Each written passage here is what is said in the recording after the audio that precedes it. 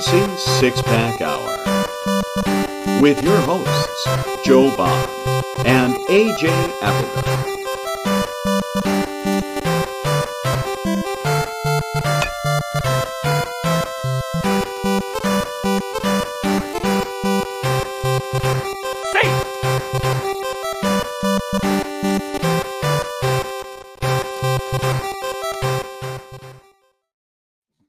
All right. Welcome to the Fantasy Six Pack Hour. My name is Joe Bond, founder of FantasySixPack.net. With me, as usual, AJ Applegarth and Dat Scout. What's up, man? What's going on, guys? What up? Oh, hanging in there. Ready to get talking about some second and third base tonight. Getting you guys ready to draft those positions in your fantasy baseball leagues this season. But of course, before we jump into that, remind you guys to hit that subscribe button, hit that like button. We appreciate it.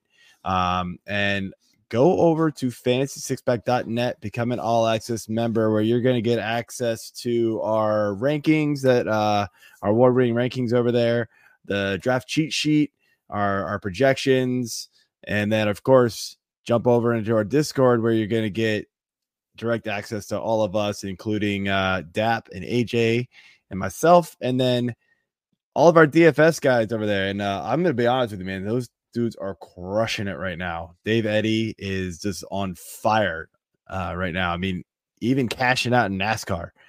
He knows literally nothing about NASCAR. Somehow figures it out. I don't know how he does it. But yeah, man. Yeah, without further ado, let's bring on our guest of honor for the week, Mr. Rudy Gamble from Razzball. Going on, man? Glad you could join us. Oh, thanks for having. Yeah, welcome, man. Welcome. So have you back.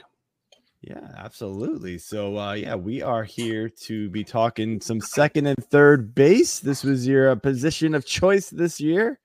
And I think AJ, you're gonna be leading things off here. So you have the floor, man. Are we just jumping right into the? I mean, real quick though. Okay. I thought we'd have a theme song for Rudy. I mean, Rudy is like, fantasy baseball royalty. The man runs this amazing site. His humor's off the charts, and honestly, I want to be like him when I grow up. So I thought there would be a theme song or something when he came on. So I was just hoping. He was giving me therapy advice before this show started. The man does everything. I'm in awe. I just want, like I said. I mean, that was a banging. Oh no, he left it on repeat. Yeah, and I like that banging theme song from whatever like the midis were from Nintendo. Yeah, baseball. Yeah. That's exactly what it is. Our football one. You've been on the shows for that one too. We do the Tecmo Super Bowl. Nice. Yeah, it's pretty nice. All right. Well, let's just jump into it here then. So tonight we're doing second and third base, and we'll start off with second base. So the past couple shows we kind of just jumped in and had straight question about players, but on this one, I kind of want to get your opinion on whether or not you feel like the second base position is the least desirable position for fantasy this year. Basically what your take is on this and how you value the position overall and what's your general strategy for second base. Rudy?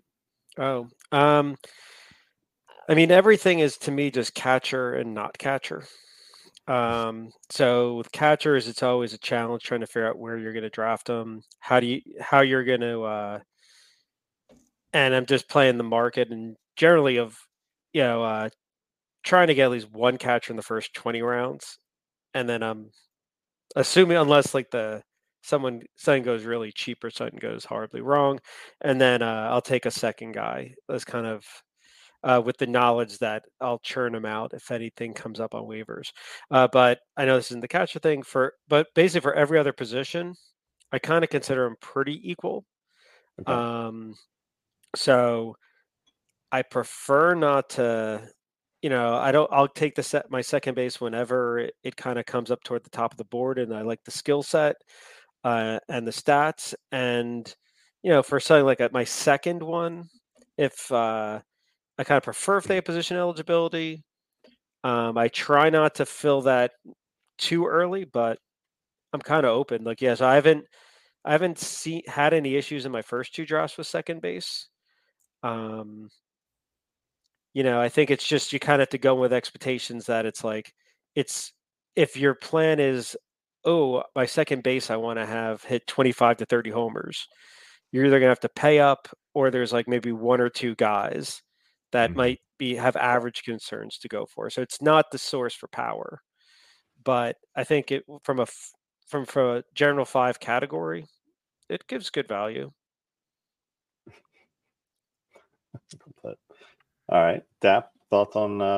I mean, second base the thing is, when I saw the questions for the show, right? I initially was like, "Oh yeah, you're absolutely right," and then I started looking through, and you start looking at the top, right? It's top heavy. A lot of positions are. You have the Betts, the Simeons, the Albies, the Altuves, and then you start looking at kind of the injuries that occurred last year that really kind of put some people behind the 8 ball or suddenly destroyed fast starts and things of that nature. And I'm looking at you, Gorman, and some other ones here.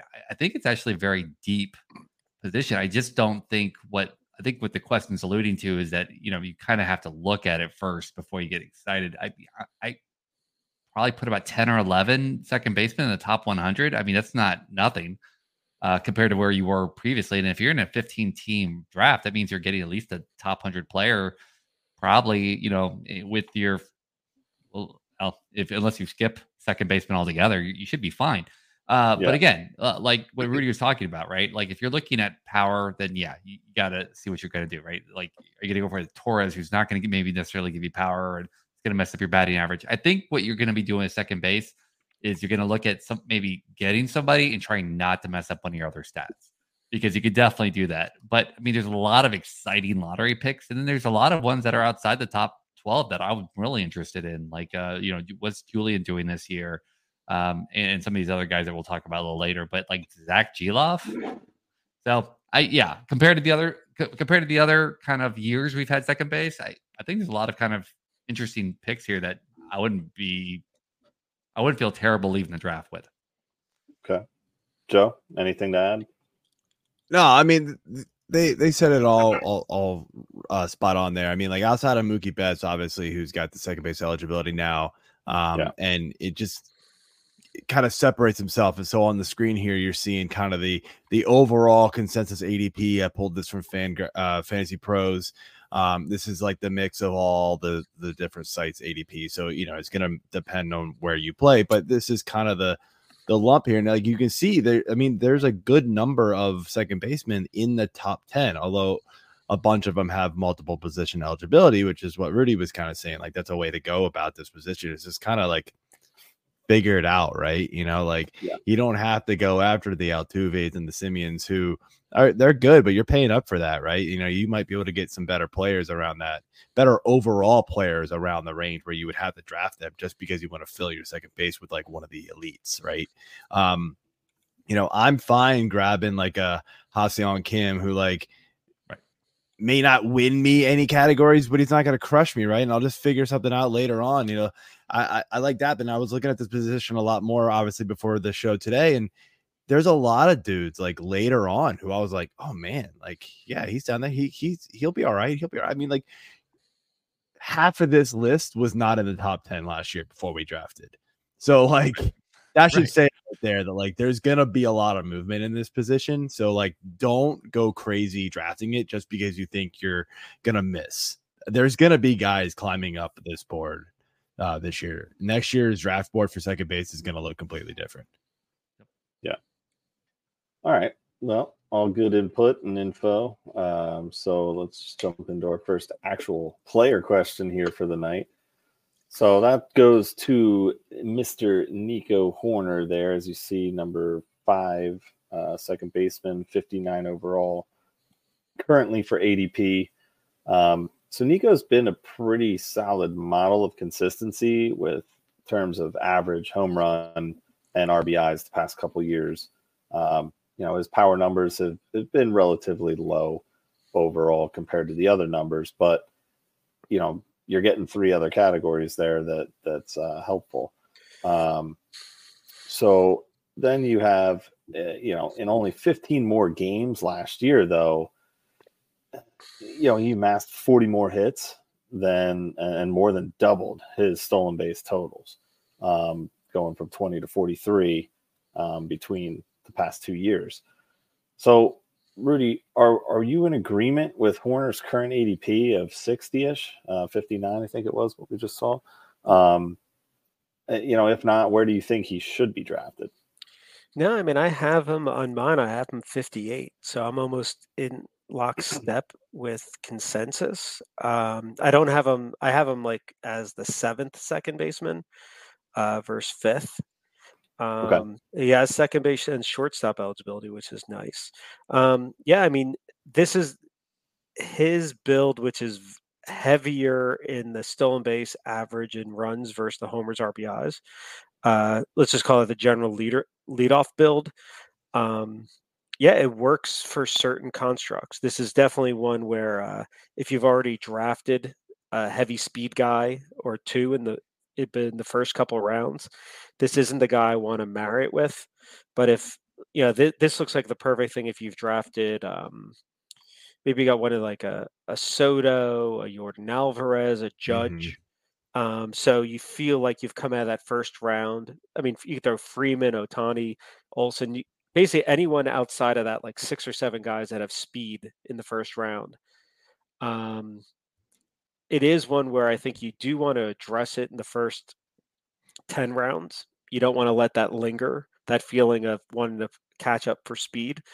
So Hoerner's a good play there. He was one I very much targeted last year at pick around 150. It was like 10th, 11th round target.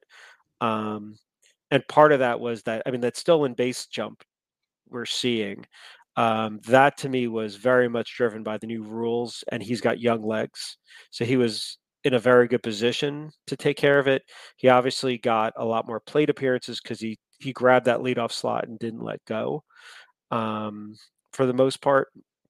So I like I said, I think he's a solid play. I expect maybe just a little off those numbers this year. But again, very team construct driven. Okay. That. So I'd say about the last week or so, my timeline on Twitter or X or whatever the heck it's called, and some of the other places too, all they've talked about when it comes to Nico Hoerner is kind of, is his swing changed a little bit? Is it steeper on the, this trajectory? And of course, this is all eyeball analysis, right, initially. But I mean, he's saying that he thinks he has more in the tank and he thinks he can easily get to 15 plus home runs. I mean, if he gets to 15 plus home runs, we're talking about a whole different, not ball game, but it definitely puts him up another tier, along with, again, what Rudy was talking about, the new stolen base, rules that are playing there as well. So look, give me the runs all day, plug in the stolen bases. But if I could get also 15, 20 home runs, then that's not nothing either. But he's still going to be exactly what I think he's going to, he's not, where some people like Ruiz is going to give you just empty stolen bases, right? And then just absolutely kill you in the batting average. This is not terrible, especially if I can get him where he's going right now. But again, it's pretty exciting stuff if some of the initial reports out of the Cubs training facility and also people that are getting video on Nico Hoerner as well, that if he's kind of changed the swing angle, that might be some interesting things to look at, especially as spring training goes on. Okay. Joe, close us out here on your thoughts on Nico, if you got anything to add.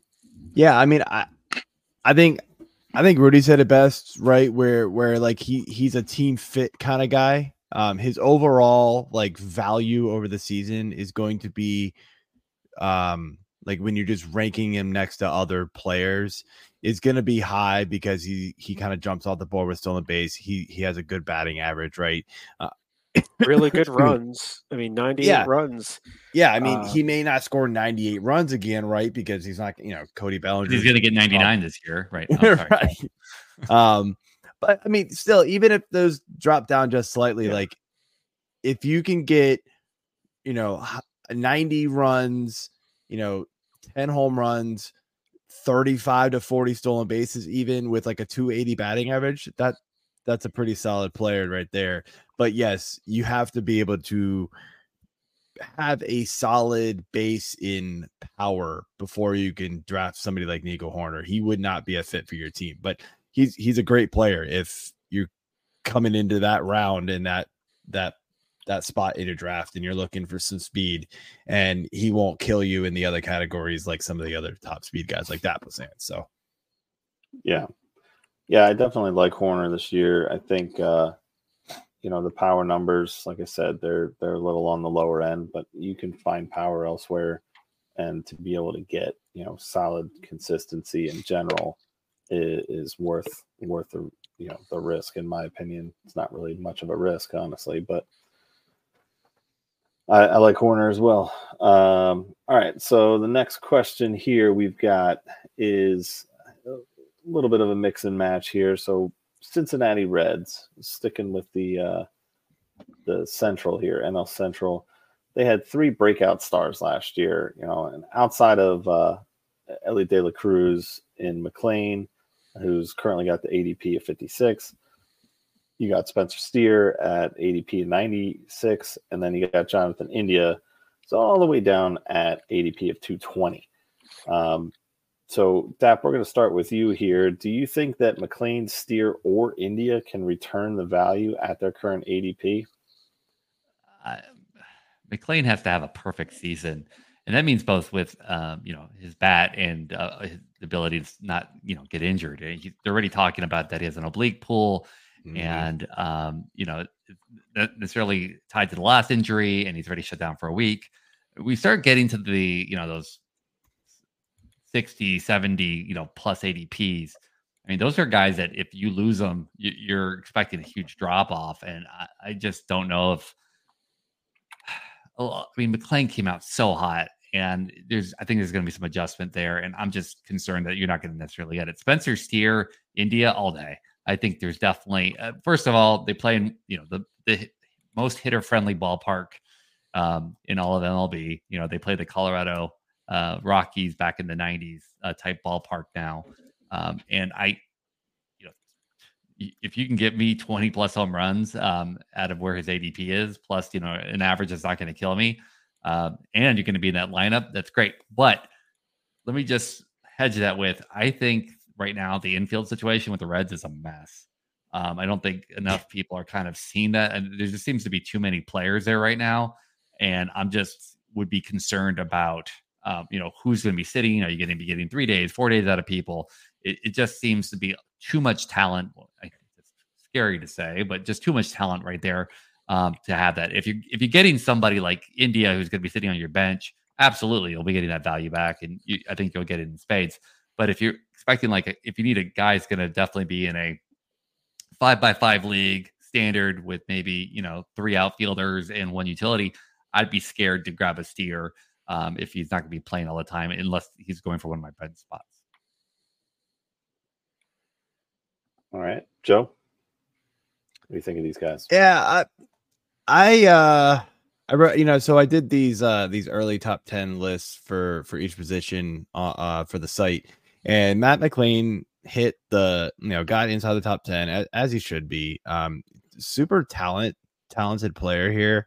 The ceiling is immensely high for him, but I'm also worried that the floor, like the risk, is not baked into his ADP. People are just looking at like how good he could be, but also understand like he had some crazy stats last year that like pretty much tell you that you cannot expect last year to happen again. I mean, his BABIP was 385. That's not crazy, but it was 100 points higher than his batting average. You don't normally see that, right? Like that's like elite level stuff, and I'm not sure that's kind of him. K rate was pretty high. A young guy, you hope that can improve, but still just something to monitor. He actually did hit more ground balls than fly balls, so like maybe his home run pace really isn't sustainable. And then when you mix in an expected slugging rate of 435, that really tells me that his home run pace is not sustainable. So I'm expecting a little bit of a drop off, especially of the pace that he was on last year. And now you're mixing in obviously an oblique injury, which we know those things can linger forever, it feels like, and just, creep back up on players really quickly. Just one bad swing and it's like, oh, there it goes again. I'm kind of out on McLain at draft price. I love India if he's basically free in your pretty standard home leagues right now. So I'm fine taking a chance on him. I've always liked him as a player, but you're right, Dap. I'm not sure he's got a role really right now, especially with the signing of Candelario. Like, who knows what's going on there, man? They've got a bunch of guys that they could pull up to. Like, it's just nuts. Steer's fine, man. Steer was awesome last year. I picked him up off free agency in a lot of leagues. It was like, who's this guy? All right, cool. Yeah, let's do him. Like, he was awesome, but he got kind of banged up. He played a lot of games, but like it felt like he was kind of injured down the stretch and playing through injury. But he still had a phenomenal season. So I like Steer the most at cost here, and what you can expect back. I think he's the safest player. Yeah, Rudy, what do you got? Okay. Well, I mean, I think all great points. I think, I think on McLain, I thought he was a solid value. He wouldn't be the guy I was targeting, but his ADP hasn't adjusted yet for the oblique news. I think that drops him from, say, 64. That knocks off at least 20 picks. I know I just did a draft yesterday. I probably should check to see where he went in that, but I feel like he was more like pick 80. NFBC actually has him up at like 40 something. Well, I had him at 63. Really? Okay, maybe what I pulled up. That's the one I use. I'm looking up yesterday's labor because that was definitely one where the news was known. There wasn't like that one person who drafts him like, I can't believe you let him go. or you know what? But you never know on that one, right? So someone probably found out later that that's why I don't know. You should never live stream a draft because it could always end up poorly. Like that would be like an immediate like, oh, right. But like even like at the end of the year, like having something where you're high-fiving an awful pick. So I'm going to use I'm looking at Matt McLain now for the last like 3 weeks, and he's at 58 overall. He went round 7, so that would be 16. He went pick 93. Okay. Or no, he was that's the 7th round, so it's 103. Okay. Yeah, so he's dropped pretty good. So knowing that, I might be a little more okay with him. But I mean, it's gonna early on, man. His ADP was high. Yeah. So I mean, I felt like you've kind of have to go in and just try to think like a team and say, where do I think this is? Where do I think the playing time's going to go with these guys? And my take is like, I think Ellie at short, Marte at 3rd, McLain at 2nd felt pretty locked in. Steer is supposed to go in the outfield. And then you've got Candelario, Encarnacion Strand, and India fighting for first base DH. Right. So you're right. Like India right now, I don't see the role. He hasn't been able to stay healthy. He, I think he still has a season in him again to go like 380 OBP and like 20 homers. So he's the same guy I've liked in drafts in previous years, but right now I just wouldn't even draft him. Because basically what's going to happen is if he's playing 4 games a week in April, you have to drop him. So again, where there's no payoff for that risk, right. You need to be playing immediately. With Steer, I mean, he had 665 plate appearances last year. I mean, I'd probably put him a good 100 less this year. I mean, I do projections, so I probably should. I have him at like a 553, so like about 100 less. So that's nice to find that out. He, like, I look at him, he provides pretty good balance across the 5 categories. I mean, but he's going at pick like 100. I have him more like a pick 140. I don't think he's going to get that volume because he's not going to be a good outfielder. You've already got I'm gonna try that. Friedel's a good outfielder. They got Fraley. I just feel like he ends up being a guy that gets 500. Angelo here said, "Yeah, I'm hanging with Friedel, whatever." Yeah, it's tough. Friedel. But Fraggle. so yeah, so I'm not. So I like the team. I think if I wanted, and I mean, we'll talk about, but yeah, Ellie's price is super high. Oh yeah. So I feel like if you want this offense, in my eyes, I think like Marte. Not to spoil this, but I would say Marte probably is your best in, because I feel like third base defense you don't want to screw with. Right. And India started as a third baseman. He was, when they move a guy off that quickly, it's doubtful the guy's ever going to go back. And Candelario, they've already moved off of third base in the pros.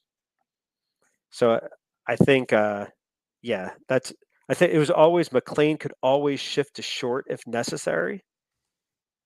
But yeah, with all the oblique stuff, I think that now becomes less likely. And in general, I feel like these all feel like overbuys, with the asterisk, like maybe McLean falls far enough that his skill set, which is like solid 5 categories skill set, it feels like that excitement from after De La Cruz and McLean got called up, and they were just like must-watch TV for a little while, man. It's like still just carrying over a little bit. And they were like a huge surprise team last year. They were like super fantasy friendly, and they nobody wanted to touch them in drafts, obviously, but so you got to be a little careful with that, getting a little overexcited in drafts. Yeah. All right. Good conversation. Lots of young talent here, and I agree. I think India is going to be the not in this group, but in the majors, it's nice. the diversity here. It's we do have a question. Angela's asking about CES. So Christian and Encarnacion Strand. What's your thoughts about him, Rudy? Yeah, so I'm looking up where I've got him. Right now I've got him at like 406 plate appearances. I like the bat. Where you're paying, but you've got to take him the 10th or 11th round, and I've got him more as if you could give me the 600 plate appearances, I would take it. Right. But as is that it's a first base, and he's not going to get third base, right? That's already kind of gone. I don't think that pays off. If Candelario wasn't in the picture, I'd be open. With it, no. But that's one where, and this is just on the playing time. I would say in general, I'm skeptical of Indian Steer being like anything more than like okay to good major leaguers going forward. India, just to feel like the banged up in defense and play. I do like Encarnacion Strand. I like Marte. I like McLean. I like De La Cruz's long-term play. So, but at first base, I know we're not talking like first base is that position where it feels like even in like pick 300, you can get a guy like Josh Bell. Yeah. The floor is like you have all these like really solid floors. So if there was a position, I'm like, I don't want to reach for Encarnacion Strand with first base only. So slight. 100%. That's a one thing on position besides catcher. Catchers, everything's off the table. Everything else, it's like, man, yeah. If you could, it's crazy how suddenly, like as a draft goes on, you just see first basemen plummeting, or at least some of them. So I think I'd rather have. Like Hoskins right now is pick 180. I'd rather that, or I'd keep on going and keep playing chicken. I like Mountcastle way better, and he's picked 240.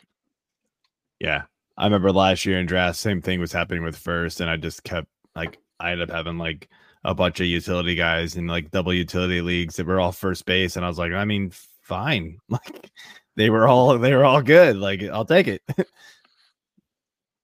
So yeah. All right. So next, last bigger second base question we got here. St. Louis, like Cincinnati here, has a trio of injured stars, not breakout stars. These guys are all injured. So we got Tommy Edman returning from a right wrist surgery. His ADP is currently sitting at 161. You got Brendan Donovan is recovering from a right elbow ligament repair procedure. He's all the way down at 283 for his ADP. And then there's Nolan Gorman, who's been dealing with on and off back discomfort since late July of last year. His ADP is football Freudian slip there. His ADP is 189, so he's between these two. But why did AJ do this to the Cardinals? Can we? Yes. Can we say why did I do this to these Cardinals? I mean, can we safely target these players? Look, let's just pause for a second. So Joe and I had a bet that you would Ron Burgundy that question. So I threw in that extra piece in there just to see if you would just read exactly what the text was. So I apologize. Go ahead. I'm so sorry. That's why I was so excited that you and I saw it, and then I was like, "How am I gonna get around this?" It's okay. Go ahead. I was so excited. I was like, on a the little kid. I apologize. teleprompter, I'm gonna read it. So. Go ahead. Well played. So anyway, can we safely target these guys as a middle infield, quarter infield options, bench depth, or are we just straight up passing? Joe, we'll start with you on this one. Honestly, I think the only one I'm even mildly interested in is Donovan, just because he's much cheaper. I'm not really too interested in any of these guys. Edman feels like he's always still got a little bit of like hypeness around him. Like he came in and was like good right off the bat, but then never really grew much from that. Gorman obviously had bit of a breakout last year, but obviously dealt with the back issues and then sort of slowed down. But the power really showed itself there. The batting average not so much there, but I think he could be good if he stays on the field. Donovan though, like not great numbers. He was sort of a dark horse for a lot of people last year. And I liked him, and he was going like even cheaper than he is this year. And it was unfortunate because he got the injury and that really shut him down. And he had a bit of a slow start, but then really started coming on strong. I do think that, there could be a potential there for maybe not 20 home runs, but like somewhere up in like the 17, 18 range, max for him, give him a double digit stolen base total there. I think he could be like a sneaky cheap, bench player for you, somebody that you plug in, with injuries and things like that. But I don't think Donovan's really ever going to be like a guy that you're plugging in every day and being super excited about. But he brings a good batting average too, good plate approach there. So that for a guy who you can plug in from your bench, he's not gonna kill you in any category. All right. Rudy, what are your thoughts on these collection of players? Right. So I generally concur. I think Edman is more or less a stolen base only guy. He's a guy kind of faded for the last couple years, and he did put up a pretty good year, but it was always like this guy shouldn't be the leadoff hitter. And once you make him the 9 hitter, that you're going to lose a lot of value. And I think we saw some of that last year. And now you've got he was locked in at shortstop, and now they got Mason Wynn, who I think is going to take over there. So he's going to be more back into the super utility mode. So Edman's a guy I'm just kind of avoiding. He is not, and he's not giving you power. So you're really banking on the speed, and I just can get it elsewhere. Gorman is, you're combining it doesn't seem like a profile that is very sturdy. I think his batting profile of high K. Probably, I mean, when you have that high a K and you're being platoon split, you've been protected against lefties. Mm-hmm.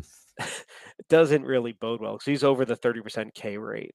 Yeah, I mean he's a power only, platoon bat, and he could. I mean, that does come down with more reps, so there's potential. But that type also, and then you throw the back in there. I mean, I'm getting flashbacks to Brandon Lau. I think it's Lau, right? Lau, or the Tampa Bay guy. We had this discussion before he came on. Which one is it, Joe? Which one is it? Lau. Wow. Okay, so he's a Lau. I remembered. And yeah, he had that 39 homer year, right? And then he hasn't stayed healthy. It's like I don't know if third basemen are supposed to do that.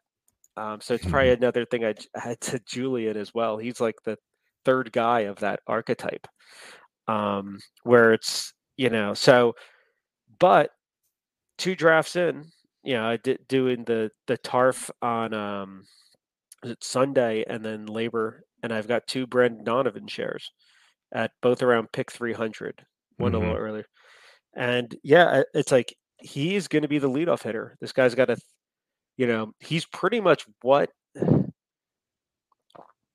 we had hoped, like what Jonathan India's potential was, high OBP, solid power, a little bit of speed.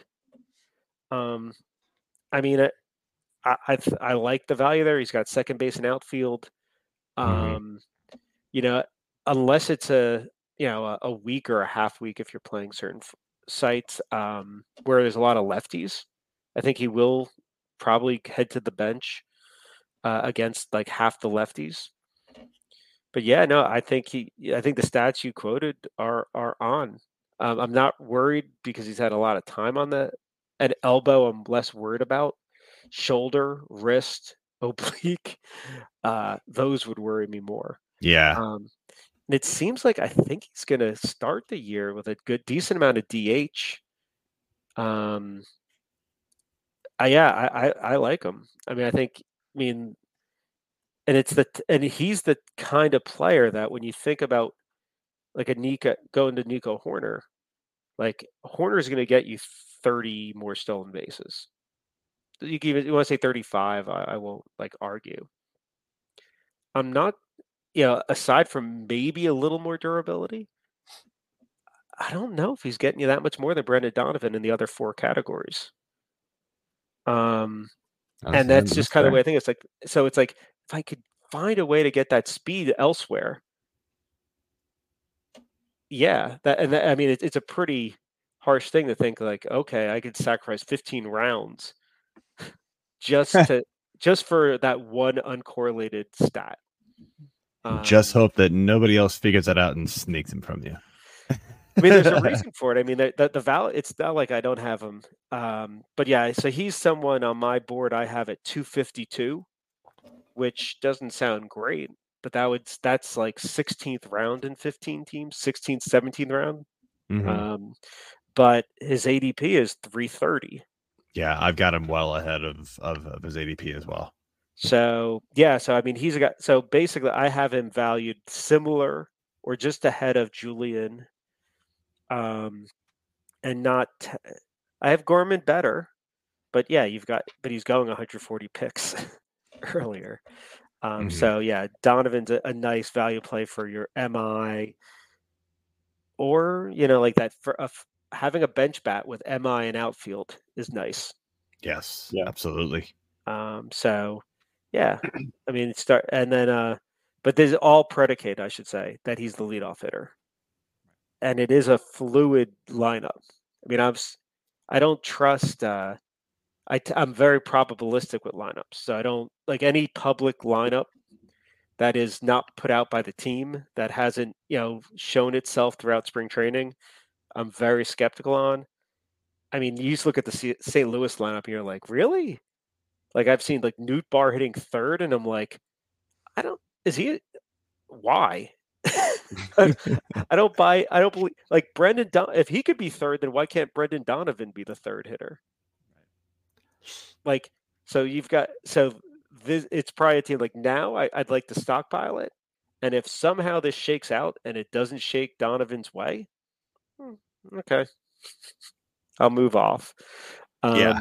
But that there's very few teams that I feel have super fluid lineup things, right? There's always a few guys like Horner last year. I kind of felt like I think he locks down leadoff hitter, and that's going to change his projections for the better. But yeah, when you could, but usually there's teams like most of it's figured out. So when it's not, kind of it's a good way to think about in the middle to late rounds. Is there someone like whose value's a little bit down? Like, I mean, let's just say even like Mountcastle. It's like, there's Baltimore's got a good lineup. Yep. Like going from 4 to like Mountcastle might hit cleanup. He might hit 6th or 7th. But if he hits cleanup on that team, yeah, that's nice. And then you got to think like, why is he getting discounted so much for like maybe a bad month or so?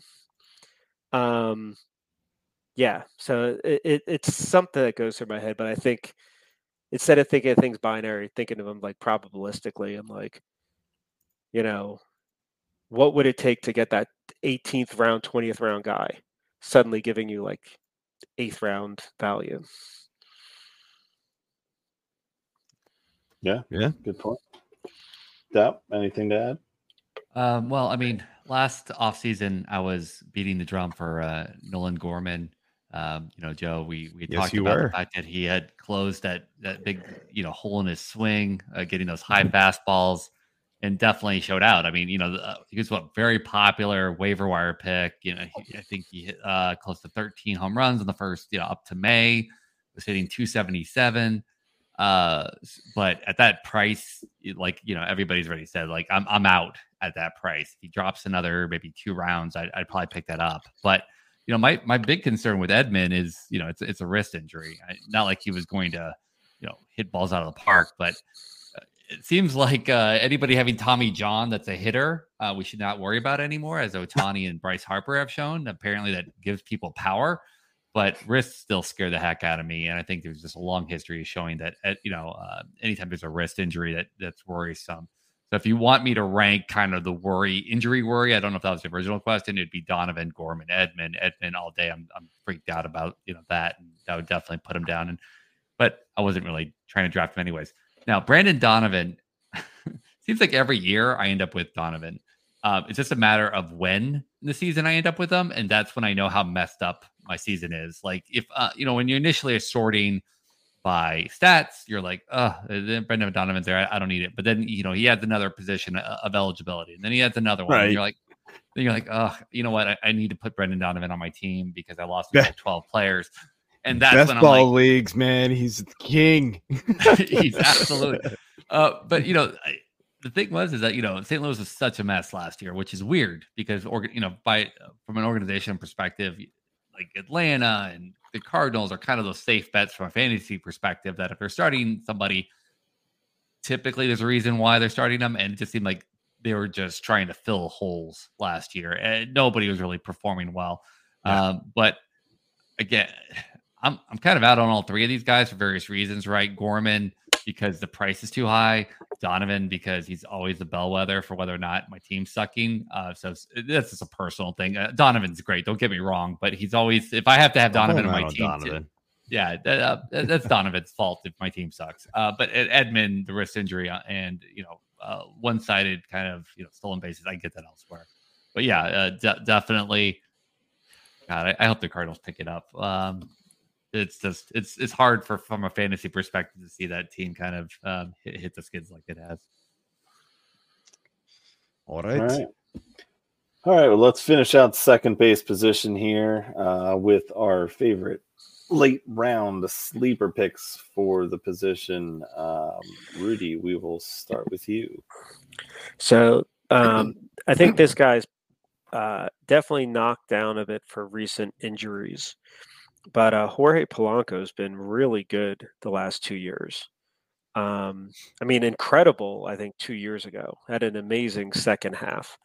I only remember I picked him up in one league. That was kind of a zombie team, but at least he animated it mildly. Goes to Seattle. I mean, I like the lineup. We weren't counting on him for superpower anyway. I mean, I think he had the 1 year he had the power, but I mean, he's kind of a solid 5 category play. He's not going to hurt you anywhere. I think it's just a matter of health. It is that's probably another team where some of the lineup parts are fluid. I mean, so like JP Crawford isn't locked into he's not that good to lock him in as the definite number one guy. It's kind of you're building around Julio. It's Julio and a whole bunch of deck chairs. And so Polanco could be middle of the lineup, could be leadoff. All good. Projected to be third right now. I mean, right. But as I said, like, so again, but you look at the rest of the team and you're like, they don't have a third baseman right now. I mean, right now I see Josh Rojas as the placeholder. I mean, guys like Luke Raley, Haniger, Ty France really, fell off last year. So yeah, I look at this team. I'm like, yeah, Polanco, and we've seen Polanco basically put together good, I'd say like 10th round numbers at least. So yeah, I'd pick right now his ADP is like around 250, 260. Yeah, I mean, reaching a round or two from there. So that'd be like 13th, 14th round in 15 team. Yeah, if I needed if I didn't have a second base, I'm definitely taking him. And I like him for MI and it there as well. I haven't taken him yet, but when he goes off the board, I've kind of winced. I've been like, oh, that's when either you're not good at fantasy. But there's like guy like, oh man, I can't believe you took that guy. Like everyone who overreacts, it's like, no, there was a good chance he was going to go around then, and maybe you have to wear it on your sleeve, my man, or woman, but yeah, that but I will say Polanco is one. I was like, that feels too late, and so yeah, and you put that mental note. Yeah, that you try to put for the next draft. It's like I gotta pay attention where Polanco's going, and maybe reverse. Maybe I don't take a second baseman if there's two people that are close in the 6th round in order to take advantage of that. There we go. All right, Joe. Who do you like? Yeah, so I'm going with a guy that it would have been Brendan Donovan, but we already talked about him, so I felt like I had to pick somebody different. But somebody you already mentioned, Rudy, is Brendan Lau. I know the injury concerns are there. Obviously, Polanco's got the same thing, but I mean, like this guy's going dirt cheap in drafts. I mean, like around 300, if not later. He's got power. Batting average is going to be a struggle for him. But man, if this guy can stay healthy, man, we're talking 30 home run power rep, I think pretty easily. So, I mean, that's going to be pretty nice for where you can get him in drafts. But we're talking about fluid lineups, man, Tampa. Right. That's the one thing you got to worry about. But right. But that's the one where if it's hard to say, is Gorman demonstrably better? Like if you could wait a couple rounds and take Lau. I would take Lau over Gorman. If I had a choice between those two, yeah, all day. But yeah. Right. So it's just with ADP, that if but like I mean you can wait and he's after Julian rounds. Right. Yeah, so it's like 100 picks between these two on average right now, almost. In the NFBC one last 2 weeks, it's 80. Okay. But yeah, that's like 5 rounds. Yeah, and if that's the difference between having like, a much better SP4, like it's I mean that's definitely a way to think that when you're so Gorman, you're paying a little bit more for the injury risk, 30 homer platoon second baseman.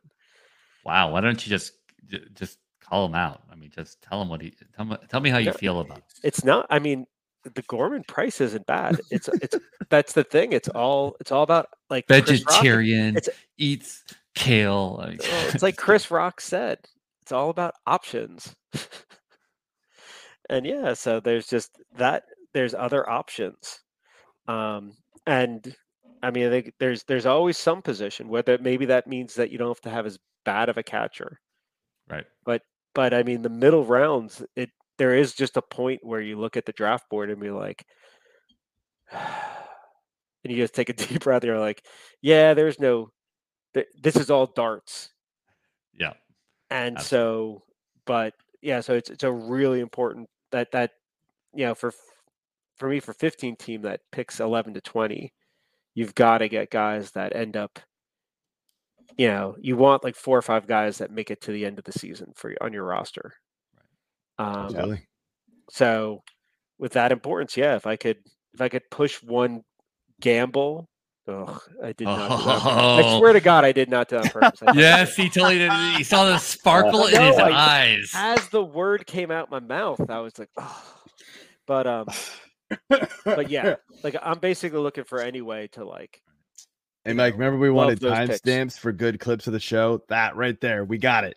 Oh, he gets a percentage of every video take that says his name. Man, that was like a Ron Burgundy moment. It's my own stupid. We got AJ calling himself out in a question that he didn't know was there.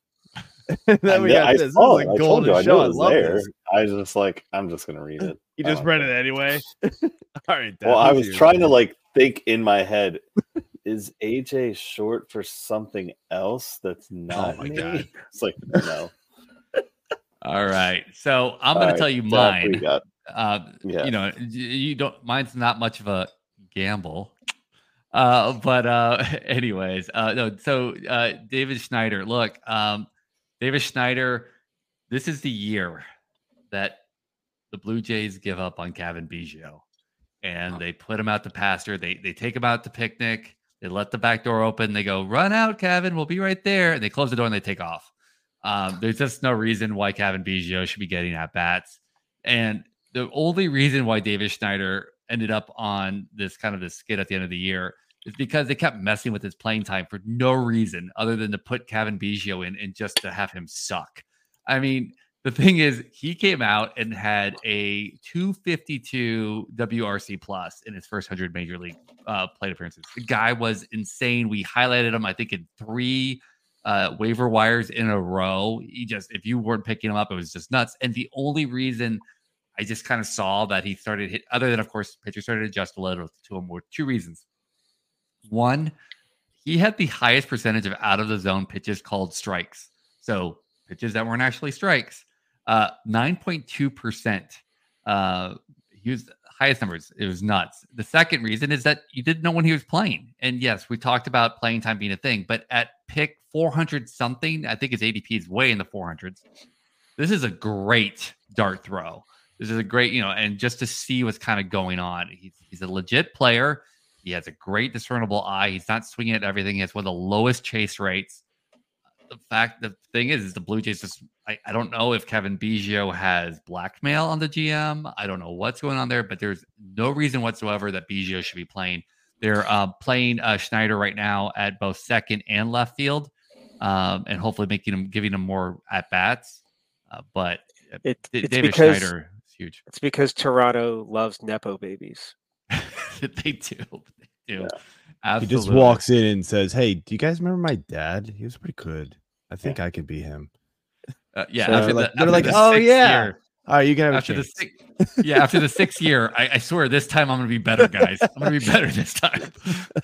Yeah, but oh god, Anyways, he's definitely gonna be a guy. If David Schneider starts picking up, 4 or 5 starts a week, all day. He'll definitely be a top 200 ADP guy. Yeah. So speaking of reading the teleprompter here, it's Davis Schneider.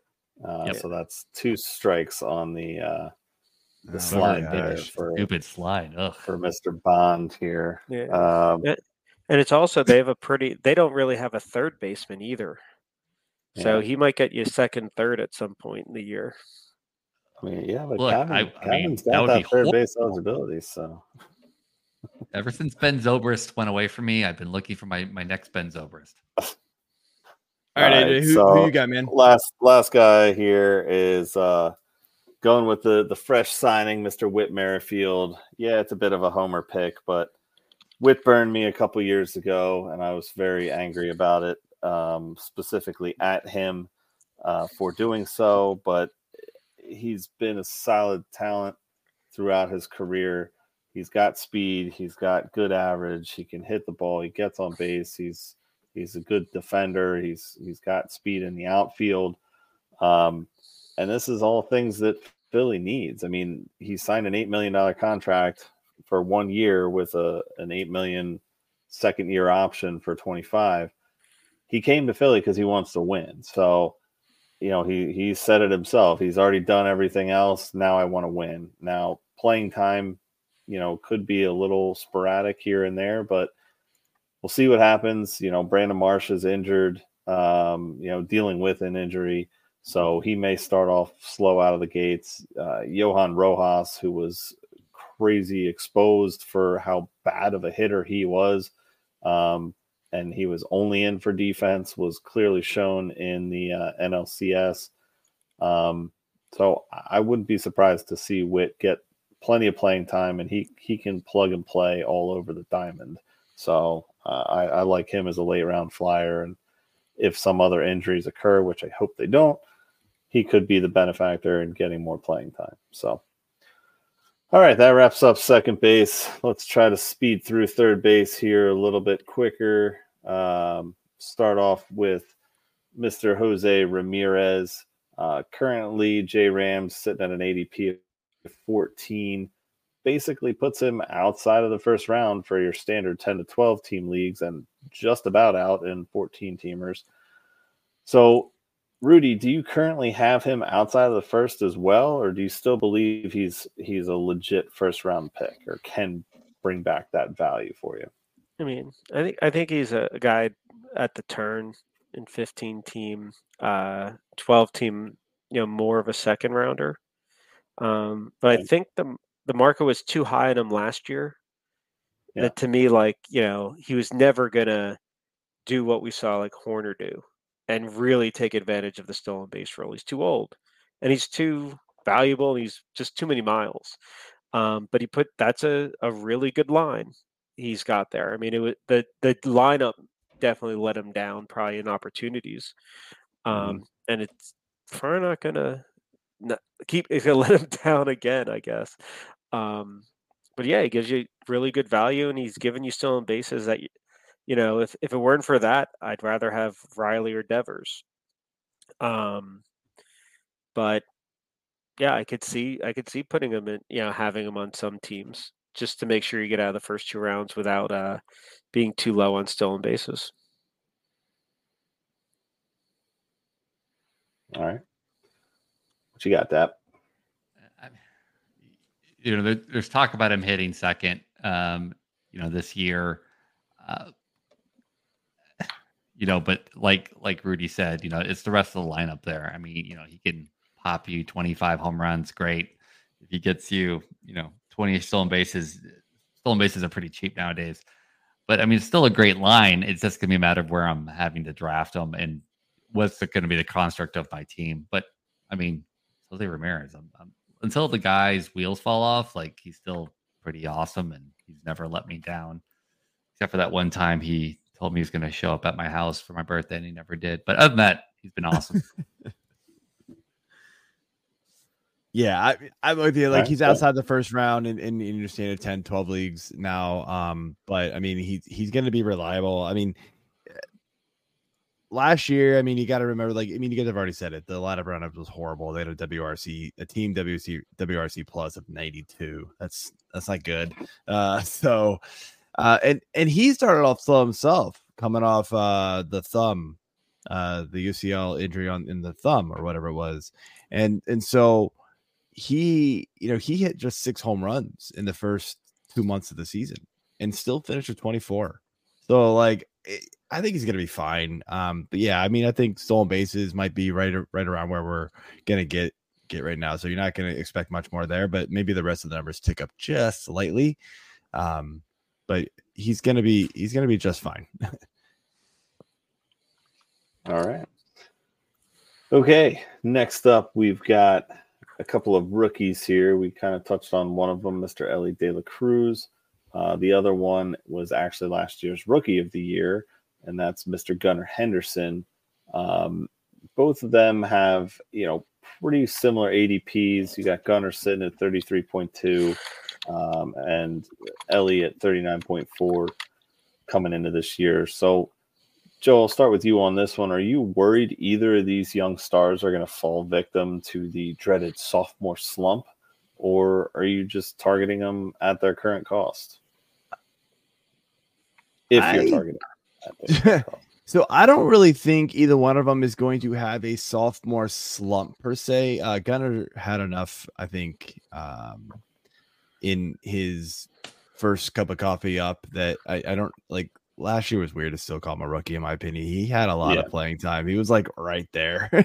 But still, like, I think Gunnar Henderson is what we see here. Now, it's weird. So, like, before last season, right? I remember saying lots and lots and lots of times, like, we had this massive gap, right? It was like the first 6, right? Stopped with Bregman, right? And then it was like 2 rounds, and then it was like everybody panicked. It was like, oh man, I gotta get Gunnar Henderson. But then it was like 4 rounds later, and you could get like Max Muncy and the rest of the third base. And like, yeah, Max Muncy destroyed you in batting average, but he still did Max Muncy things, right? And so it was like, I was not paying up for Gunnar Henderson, a guy who kind of didn't really flash. Now last year, like through May, man, I looked like a genius. And then it was like, oh yeah, Gunnar Henderson decided to remind everybody why he was such a touted prospect, hitting 23 home runs, from June on. He had a 52% hard hit rate. Like, that's just unreal. He was just like, he just flipped the switch, man. It was like amazing. But I still think he kind of profiles as like a,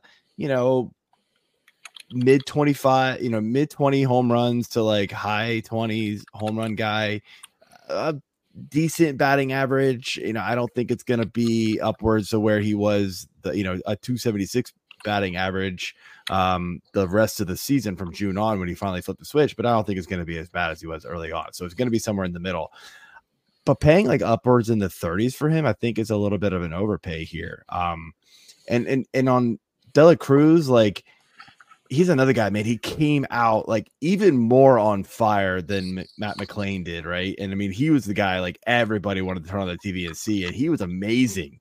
The first few weeks, man, with him, like the first month was just unreal. Month of June, he hit 307, 3 home runs, stole 9 bases. You were like, oh man, this guy's like the next real superstar. Oof. 191 batting average the rest of the way, 33% K rate. Power and speed were still there because he's just talented. Like, when he hit the ball, like it went. But that worries me with him. And not that I think there's going to be much of a sophomore slump, because he already hit 235, and that's kind of already bad. But I don't know, like, unless he really makes a lot of adjustments, I don't know if it's worth paying up for the potential for him yet. Like, he's kind of a guy that I'm like definitely afraid to draft at his ADP. Yeah. All right, Rudy, anything to add for these two? Or thoughts on either of them? Yeah, I mean, I think, I'm out on Elly at ADP. I think you're going to be starting with, I mean, he didn't show he has plus power. He did not show it in terms of home runs. So what he did show is he stole a lot. He's not going to help. He's going to be bad in average. And I don't think he's going to be that good, partially because of average, partially because of homers, partially because of lineup position. I don't think he's going to be that great on counting stats. So I just look at it that maybe if he had shown like crazy power as well, I could talk myself into like 3rd or 4th round. But at current price, pick 25, I'm definitely out. With Gunnar Henderson, Yeah, I mean, I kind of agree. He's good. I think average will probably be the part that he probably gives the average stolen bases. He's just fine. Yeah, I mean, I think the value is not bad. Just don't. I think he needs to fall a little bit. I have him at like 40. So if in a league and he fell, I could see doing it, especially if I didn't get a shortstop or third base on the first two picks. But not a right now. I wouldn't call neither are targets. Mhm. It's a bummer Right. on Ellie. Yeah. That. Yeah, no, I'm taking Ellie first overall, and then with Gunnar. No, I'm kidding. So, yeah, I Maybe mean, it's your fault. right. Yeah. Look, I mean, I think the thing is, it's just it's one of those things that I want to watch Ellie play. I don't want Ellie on my team at that price. And Gunnar, I mean, if I had to read one more article in those first 2 months, where it's like the Orioles aren't worried about Gunnar, because he's doing quality at bats and he's not worried about his slump. I was just like, kill me, right? But at the same time, he showed that he was awesome. Of course, you're worried about the ballpark, but he showed that he's just way too talented. These guys are awesome. It's one of those things where you're going to be a good fantasy player, just like in poker, you have to separate yourself from what it is. Like, oh, I have pocket kings, but it looks like there's 3 aces on the flop. It's kind of worthless. These guys are awesome, but at the price that I'm out at that price. Yeah.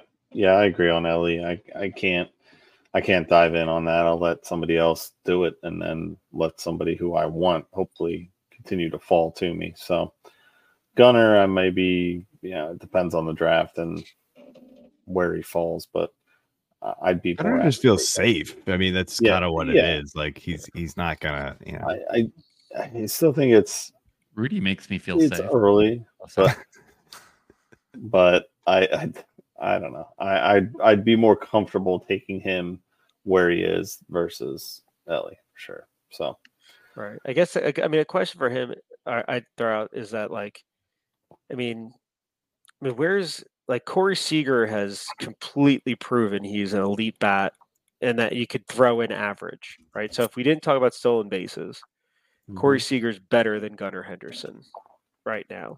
Is that a? Oh yeah. Right. I mean, and they're going at the same price.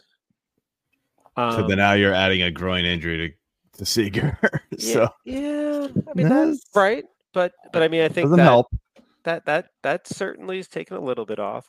Yeah, I mean the guy I've gotten in both my drafts in the third round is CJ Abrams, and that gives me not that he doesn't have risk in him as well, but I think you're looking at I don't know. I feel like you're looking at you might be looking at next year would be the year you'd kind of want Ellie. That you could almost picture a year where Ellie De La Cruz has a pretty poor first half, starts figuring things out in the second half, and then and then somehow just the stink of the first half puts him in the third round. It's all the people that overdrafted him this year. They got burned, because he didn't start off well. That are like, I'll never draft him again. Right. So it's like, and so then you get a discount.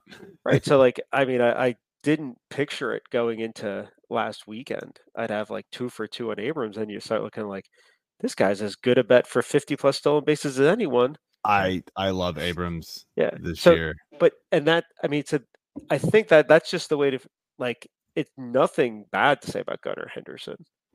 I mean, except for the name, which is makes me think of the band Nelson. But other than that boomer if he keeps name, growing that hair out, right, he'll be right there. I mean, I forgot the other Nelson. I forgot what is Gunnar, and I don't remember the other Nelson. I just know that they had the Love and Affection song, and but that checks out.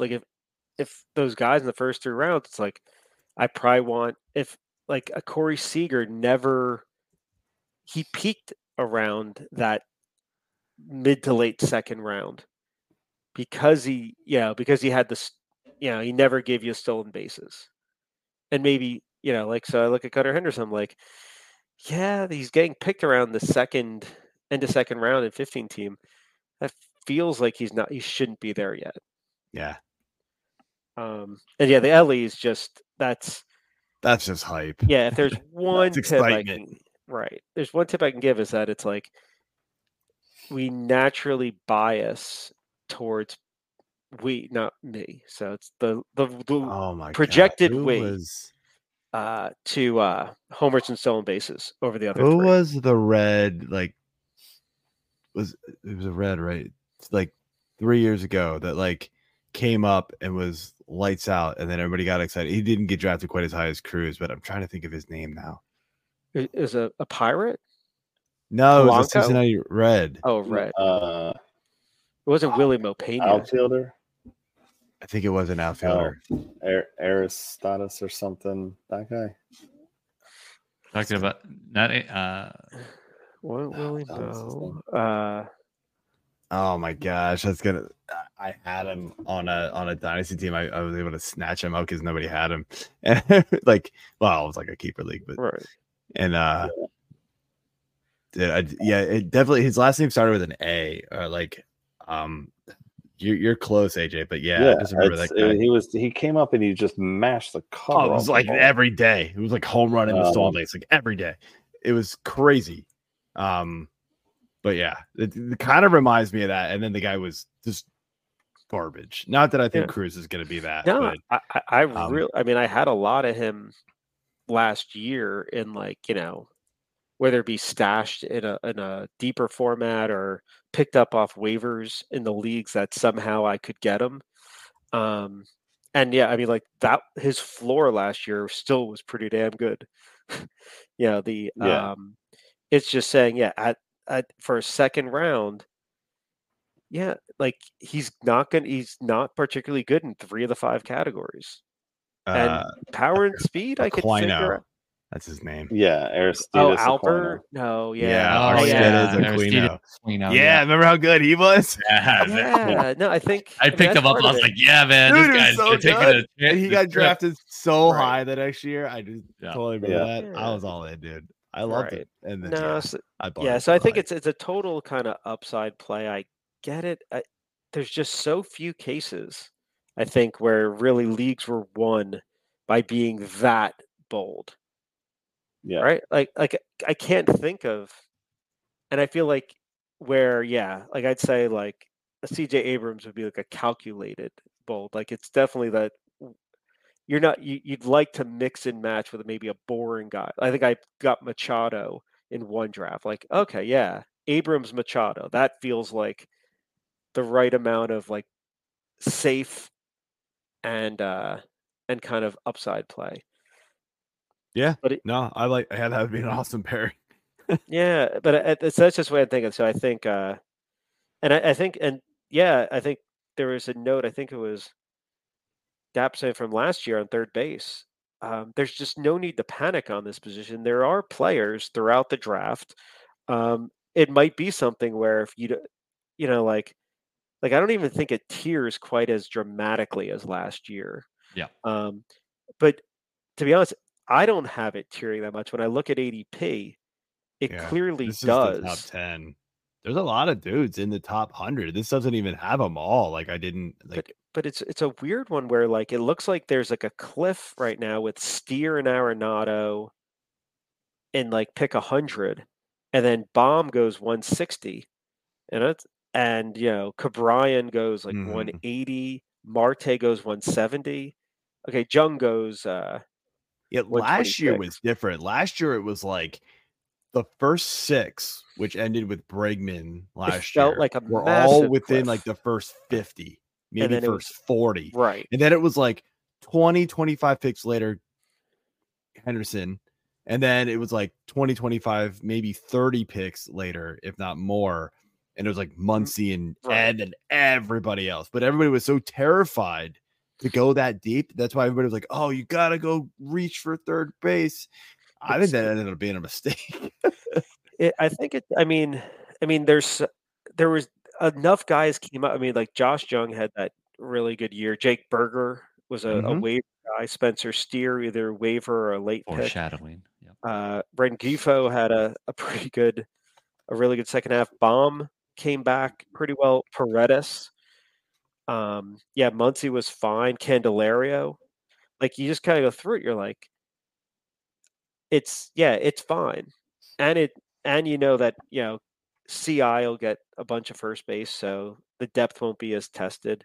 It's not, I think a lot of what people do is they look at like Devers, Riley, like the top guys, and then they try to compare it with who they get it, like, third base 12, and they're like, my third base sucks, and you're like, no, he doesn't, because you have an elite outfield or two, or a first base and a second base who are elite. Like, you're fine. Just relax. You built your team the way it's supposed to perform. Yeah. So there's your depth, right, and it's the guys like Kim that he was on one of my 12 teams. Like, so it's just, I got 8 or 9 teams, so it's inevitable. But like, I don't even remember how we got him. Like it was it was like that random week where he just seemed to be the best available, and I don't know if we patched him into MI or third base or whatnot. Like, it's just knowing that you're gonna be able to fill this stuff. Mm-hmm. So there's just no reason to panic. Like, I just focus more on the categories.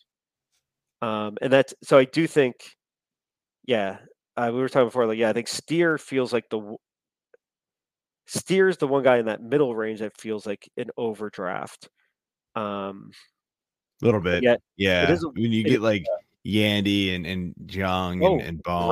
I mean, Yandy is real. Well, he's not third base this year, at least in Fantasy Pro still has him listed as third base, but you're probably right. In some format, they might not have updated it on, because some of the sites still might have him there. You're right, though. Right. So the other guy, I don't know if he was on. Yeah, he's definitely on this list. I mean, like, guys like Bregman is a nice value. Machado's good. Arenado's, even for where he's going, he's fairly priced, right? He's because he's such a 25-90 guy. The guy that jumps out to me, like, I'm not getting, besides Ellie, is Royce Lewis. Yeah, he's another risky, like, I'm not there yet. I mean, I don't believe. Well, I just don't think he's going to steal. And so I take that out. Yeah, I mean, I think he looked really good last year. I'm not convinced he's like, I don't know. I'm not that convinced he's going to be that much better than a few of the other guys. I think I'd rather have Machado or Bregman. Yeah.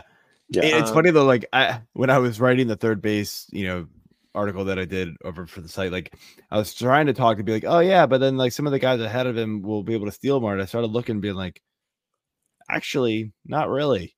Like, outside of Ramirez, like, not a lot of dudes at the very top run a lot in this position. So like, there's not a lot of speed to be found at third base. Not like some of the other positions, at least. Right. Yeah. No, I see it. So I mean, kind of weird. Yeah, it caught me off guard.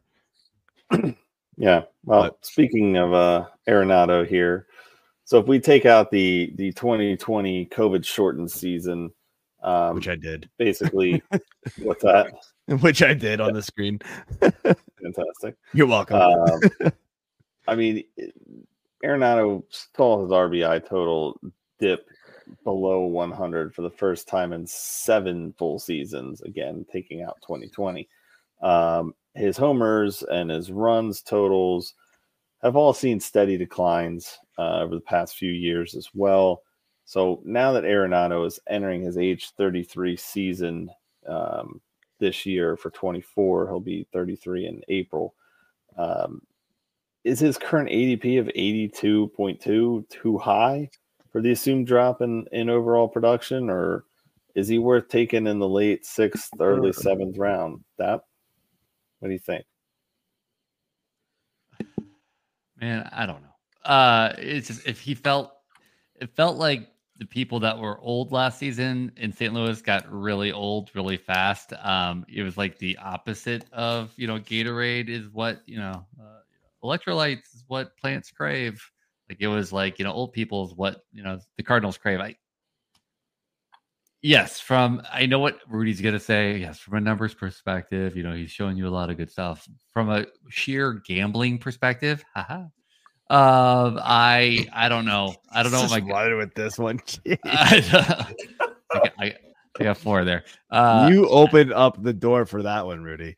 Yeah, I just I'm just gonna tell you, like, I don't feel comfortable with it. It just feels like the wheels are coming off there. Yeah, in St. Louis, I don't know. I want to, but again, from a purely non-feelings perspective, yeah. Look, if you could be, Arenado's a stud, Hall of Famer, awesome. He's gonna do great, but the player in me, I'm trying to avoid where he's at, unless I'm getting him about 2 rounds later than where he is. All right, Joe. Yeah, I'm having a tough time analyzing Arenado and really getting a feel for who he is at this point in his career. I feel like we did a lot of the same analysis with Goldschmidt a few years ago. We were all going, oh man, all right, now's the decline. And then Goldschmidt was like, boom, I'm back. Screw all y'all. Like, could we do the exact same thing with Arenado this year? Absolutely. Because I think he's that good of a player. We've seen it throughout his career. But at the same time, he'll be 33. He plays that third base position, which can, make somebody feel pretty old, pretty fast sometimes. And it's rough defensively. So maybe that's playing a toll. I think we said it during the second base preview when we talked about all the Cardinals. They were an absolute disaster last year all around. So like that obviously played a part in it too. Everybody was bad for that team, like underperformed. And so I'm expecting a bounce back kind of from everybody. But what does that really mean? I mean, his batting average dropped pretty significantly from 2022. In 2021, it wasn't great either, right? And so he had a huge bounce back in 2022, but then it dropped back again last season. So 2 out of 3 years, it hasn't been good in St. Louis. And then the power is dropping each year with it. It's like, man, just something doesn't feel right. So I'm kind of with you, Depp. Like, I'm sort of like, man, like if I'm really stuck and there's nobody else there in the draft, like fine, I'll take him. I think he's not going to like destroy me, but I feel like there's just going to be like people that pass him again this year. Yeah, no, I don't have the arguments on there. I mean, it's fine in NFBC he's going at a pick 100. So on mine I'm like at 90. So I'm kind of in the middle of the two. Yeah. But man, that's probably a part of the draft where I probably want a closer or a starting pitcher.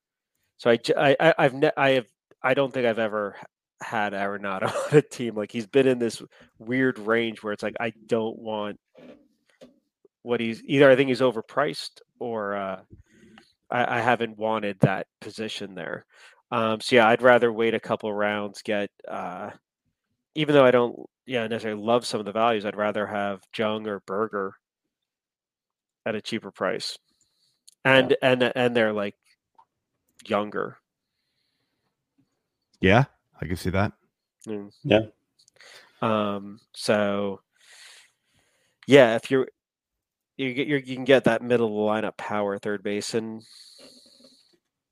yeah, I think what you're saying on this stuff's all good. It's like third base is definitely one position like a second base. And historically, guys fall off a cliff. Yeah. That it's like a guy's going along like this, and then like, yeah, he has like a pretty off year. Somehow toward the end of a contract, then before you know it, like Arenado's. I mean, I doubt he'll be a starter in the league at 36. You heard it here first, people. Rudy has called out that Nolan Arenado will be officially leaving the league at 36. So. He won't retire. No, he'll be a starter. He'll be put out the pasture. It's okay. But use those words. But they'll be clapping, and the best fans in the world will definitely give him a nice standoff. But will you be singing "Can't Live Without Your Love and Affection" by Gunnar and Matthew Nelson It's at that point. Matthew.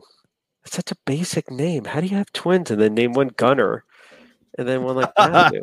Because the first one's like Gunnar, and they're like, "Oh, we got one more." Oh, Because the first one shot right out.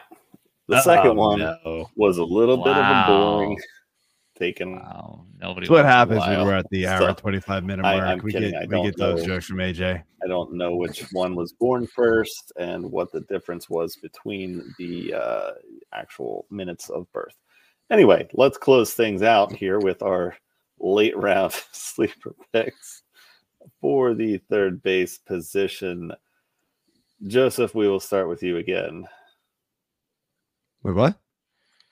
No, start with Rudy, Late, right? no, we started with you. Oh yeah, sorry, Rudy. I was I like, don't no, know, I- we I didn't. closed- Do you want me? Wow. I Close get the window. started. Yeah, if you go want. ahead, Rudy. Yeah, Rudy. Okay, Sorry. so Go ahead. I mean, you My got. bad, I I will say that the second base picks you guys made were definitely deeper, and I both agree. I like both the second base one, so I'm probably a little not. I probably should have dug deeper on this one too. Oh, but, you're fine. You But picked Nolan Arenado. Michael Garcia on Kansas wow. City. All right. You know, it's a rare, Mm. deep third base speed play. I'm just constantly bearish on the Kansas City offense. It's not a good park. They don't have probably plus talent, let's just say. So yeah, the counting stats aren't going to be there. He's not a great on power source, but I mean, he has the potential to go like 35, 40 stolen bases with a tolerable average, and thus, if hitting leadoff, decent runs. So I don't hate it. You know, that would be it's not how I would build a team, but there's I don't think there's a lot of tolerable outs if you're low on speed. There's the ring of endorsement from Rudy. I don't hate it. I mean, that's about it. When you're like, because I'm thinking of it as I get it. well, I no, get when it. you say late round third base targets, it's like you either have to be like, I'm psyched about this pick, or you're just kind of like couching it in like, man, you waited. It doesn't till suck. 15th round. Like, Yeah. well, basically, yeah. So if you think of it as like, I mean, for 12 team, yeah, you're going deeper. At some point in the draft, you're going as Oh, it gets ugly. worst case. Well, no, like, yeah, the worst case is that guy that just zombies on your team all year. But it's like Michael Garcia. You're like, oh, if I draft today and I pick him, he might not be he might be off the team on the first waivers. If Worst so- case is you draft Anthony Rendon and he plays 60 games this year because he just doesn't want to Yeah. play Well, anymore. He sucks. right? No, that's true.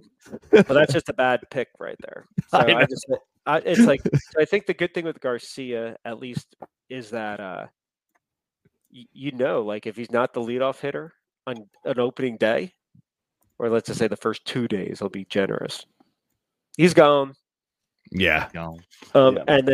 And you know what? There's going to be some third basemen that increased value at the same time, like some, and I won't say names because I don't want to guess your guys.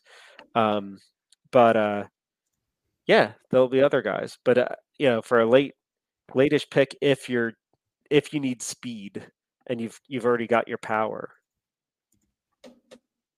I'd put him on the emergency list, your plan C list. All right. Okay. Joe. Right.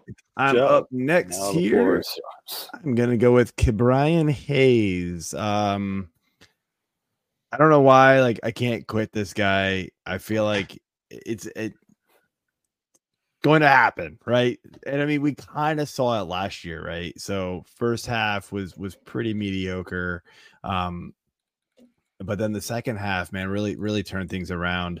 Made adjustments in his swing.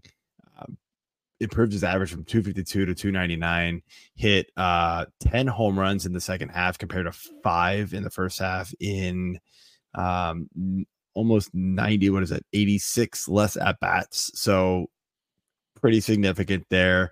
The weird thing is that in the first half he had 9 stolen bases, and then in the second half he only had 1. So it's like, can you just put it all together? That's what we want. please just put it all together, man. Give us that 15-15, that 2020 season. That's what everybody is hoping from this guy. And I think the potential is there, and he's cheap enough that why not take a shot on it? But he could be another kind of Brendan Donovan type where he just kind of chips in a little bit everywhere but doesn't like wow you anywhere either. So I don't know. Again, it doesn't suck. All right, Dap. Yeah, so there is some guy on our show today Rudy, that called out my pick about 12 times. So I'm kind of pissed about that. Thanks a lot, Rudy. But Mr. Berger himself, Jake Berger. Nice. Yeah. So a couple things here. When he first moved to Miami, I was a little concerned just from the fact that, Chicago White Sox play in a much more right field friendly park. But what happened was that this guy went to Miami and dropped his K rate by almost 10%. He has legitimate power, 30 plus home runs. He's not going to be a 300 hitter, but 275. And, we're talking about people that we're legitimately excited about. If I end up with Berger at his current ADP, which is close to 200, it's like 175, 180, I would be legitimately happy about that. If especially knowing that he's going to play every day in the Miami lineup. And if he continues kind of showing those additional positive strides forward, I don't think this is a bad hit. I mean, you're going to have to make a couple of choices at a starter that you're going to have to make kind of that stretch pick. And Jake Berger is, to me, the safest, riskiest pick that you can make in these lower ADPs. Yeah. All right.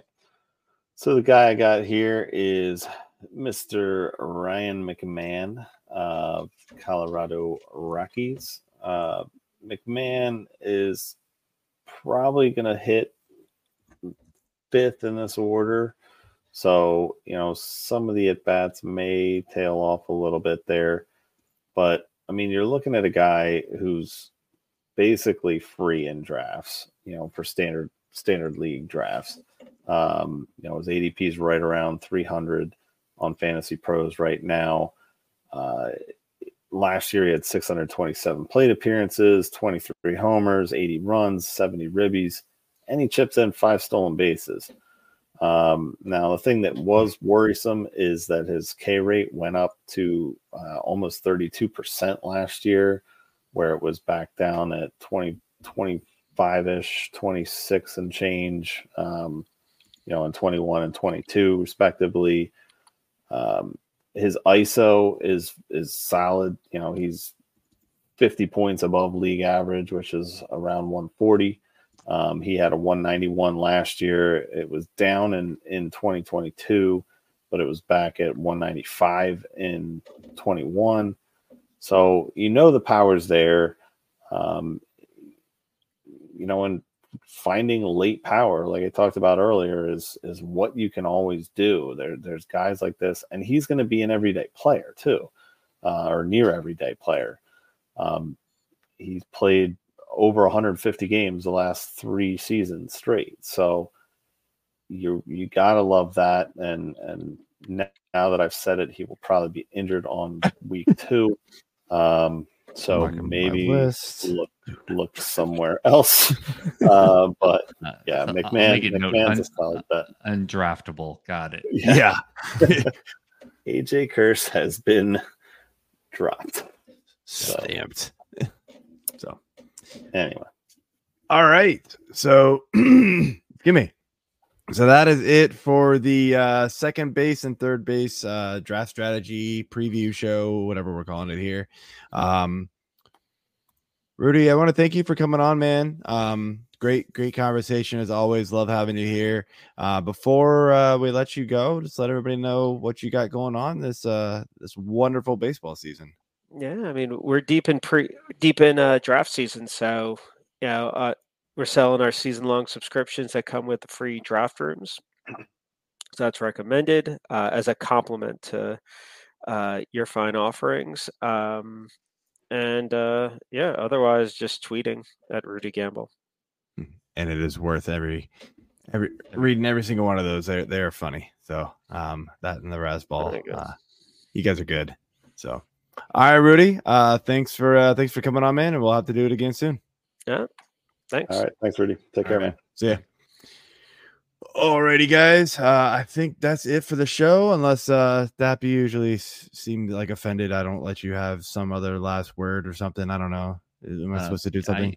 I just want to say that there goes my hero. Now that Rudy's left, so That's Foo Fighters, Matt Nelson. It's Foo Fighters. Some sort of like random music. Yeah, that is not what I thought it was going to be. Was Matt Nelson? That was supposed to be cinematic, so I was like hero music, and it was not at all. There's nothing heroic about that. No, not at all. That was From, like, heart, that was the like, exact what in the song world playing is in my this? head right now. Thank you so That much. you for playing had the that. balls to actually play it and then turn it off. That was heroic. That's what I was about to just play. Guess like, yep, screwed that one up. All right. Also not heroic, but On that note, sorry about your luck. I'm done. Next week we're bringing on. I lost the slide. I don't know. I don't know what the hell I'm happened out. here. I had it. Now it's We're gone. bringing on Benders next week. Bender. Nice. Howard Bender talking some shortstops, I believe. So we'll be back on Thursday. So look for us then. Have a good night, everyone. See y'all later.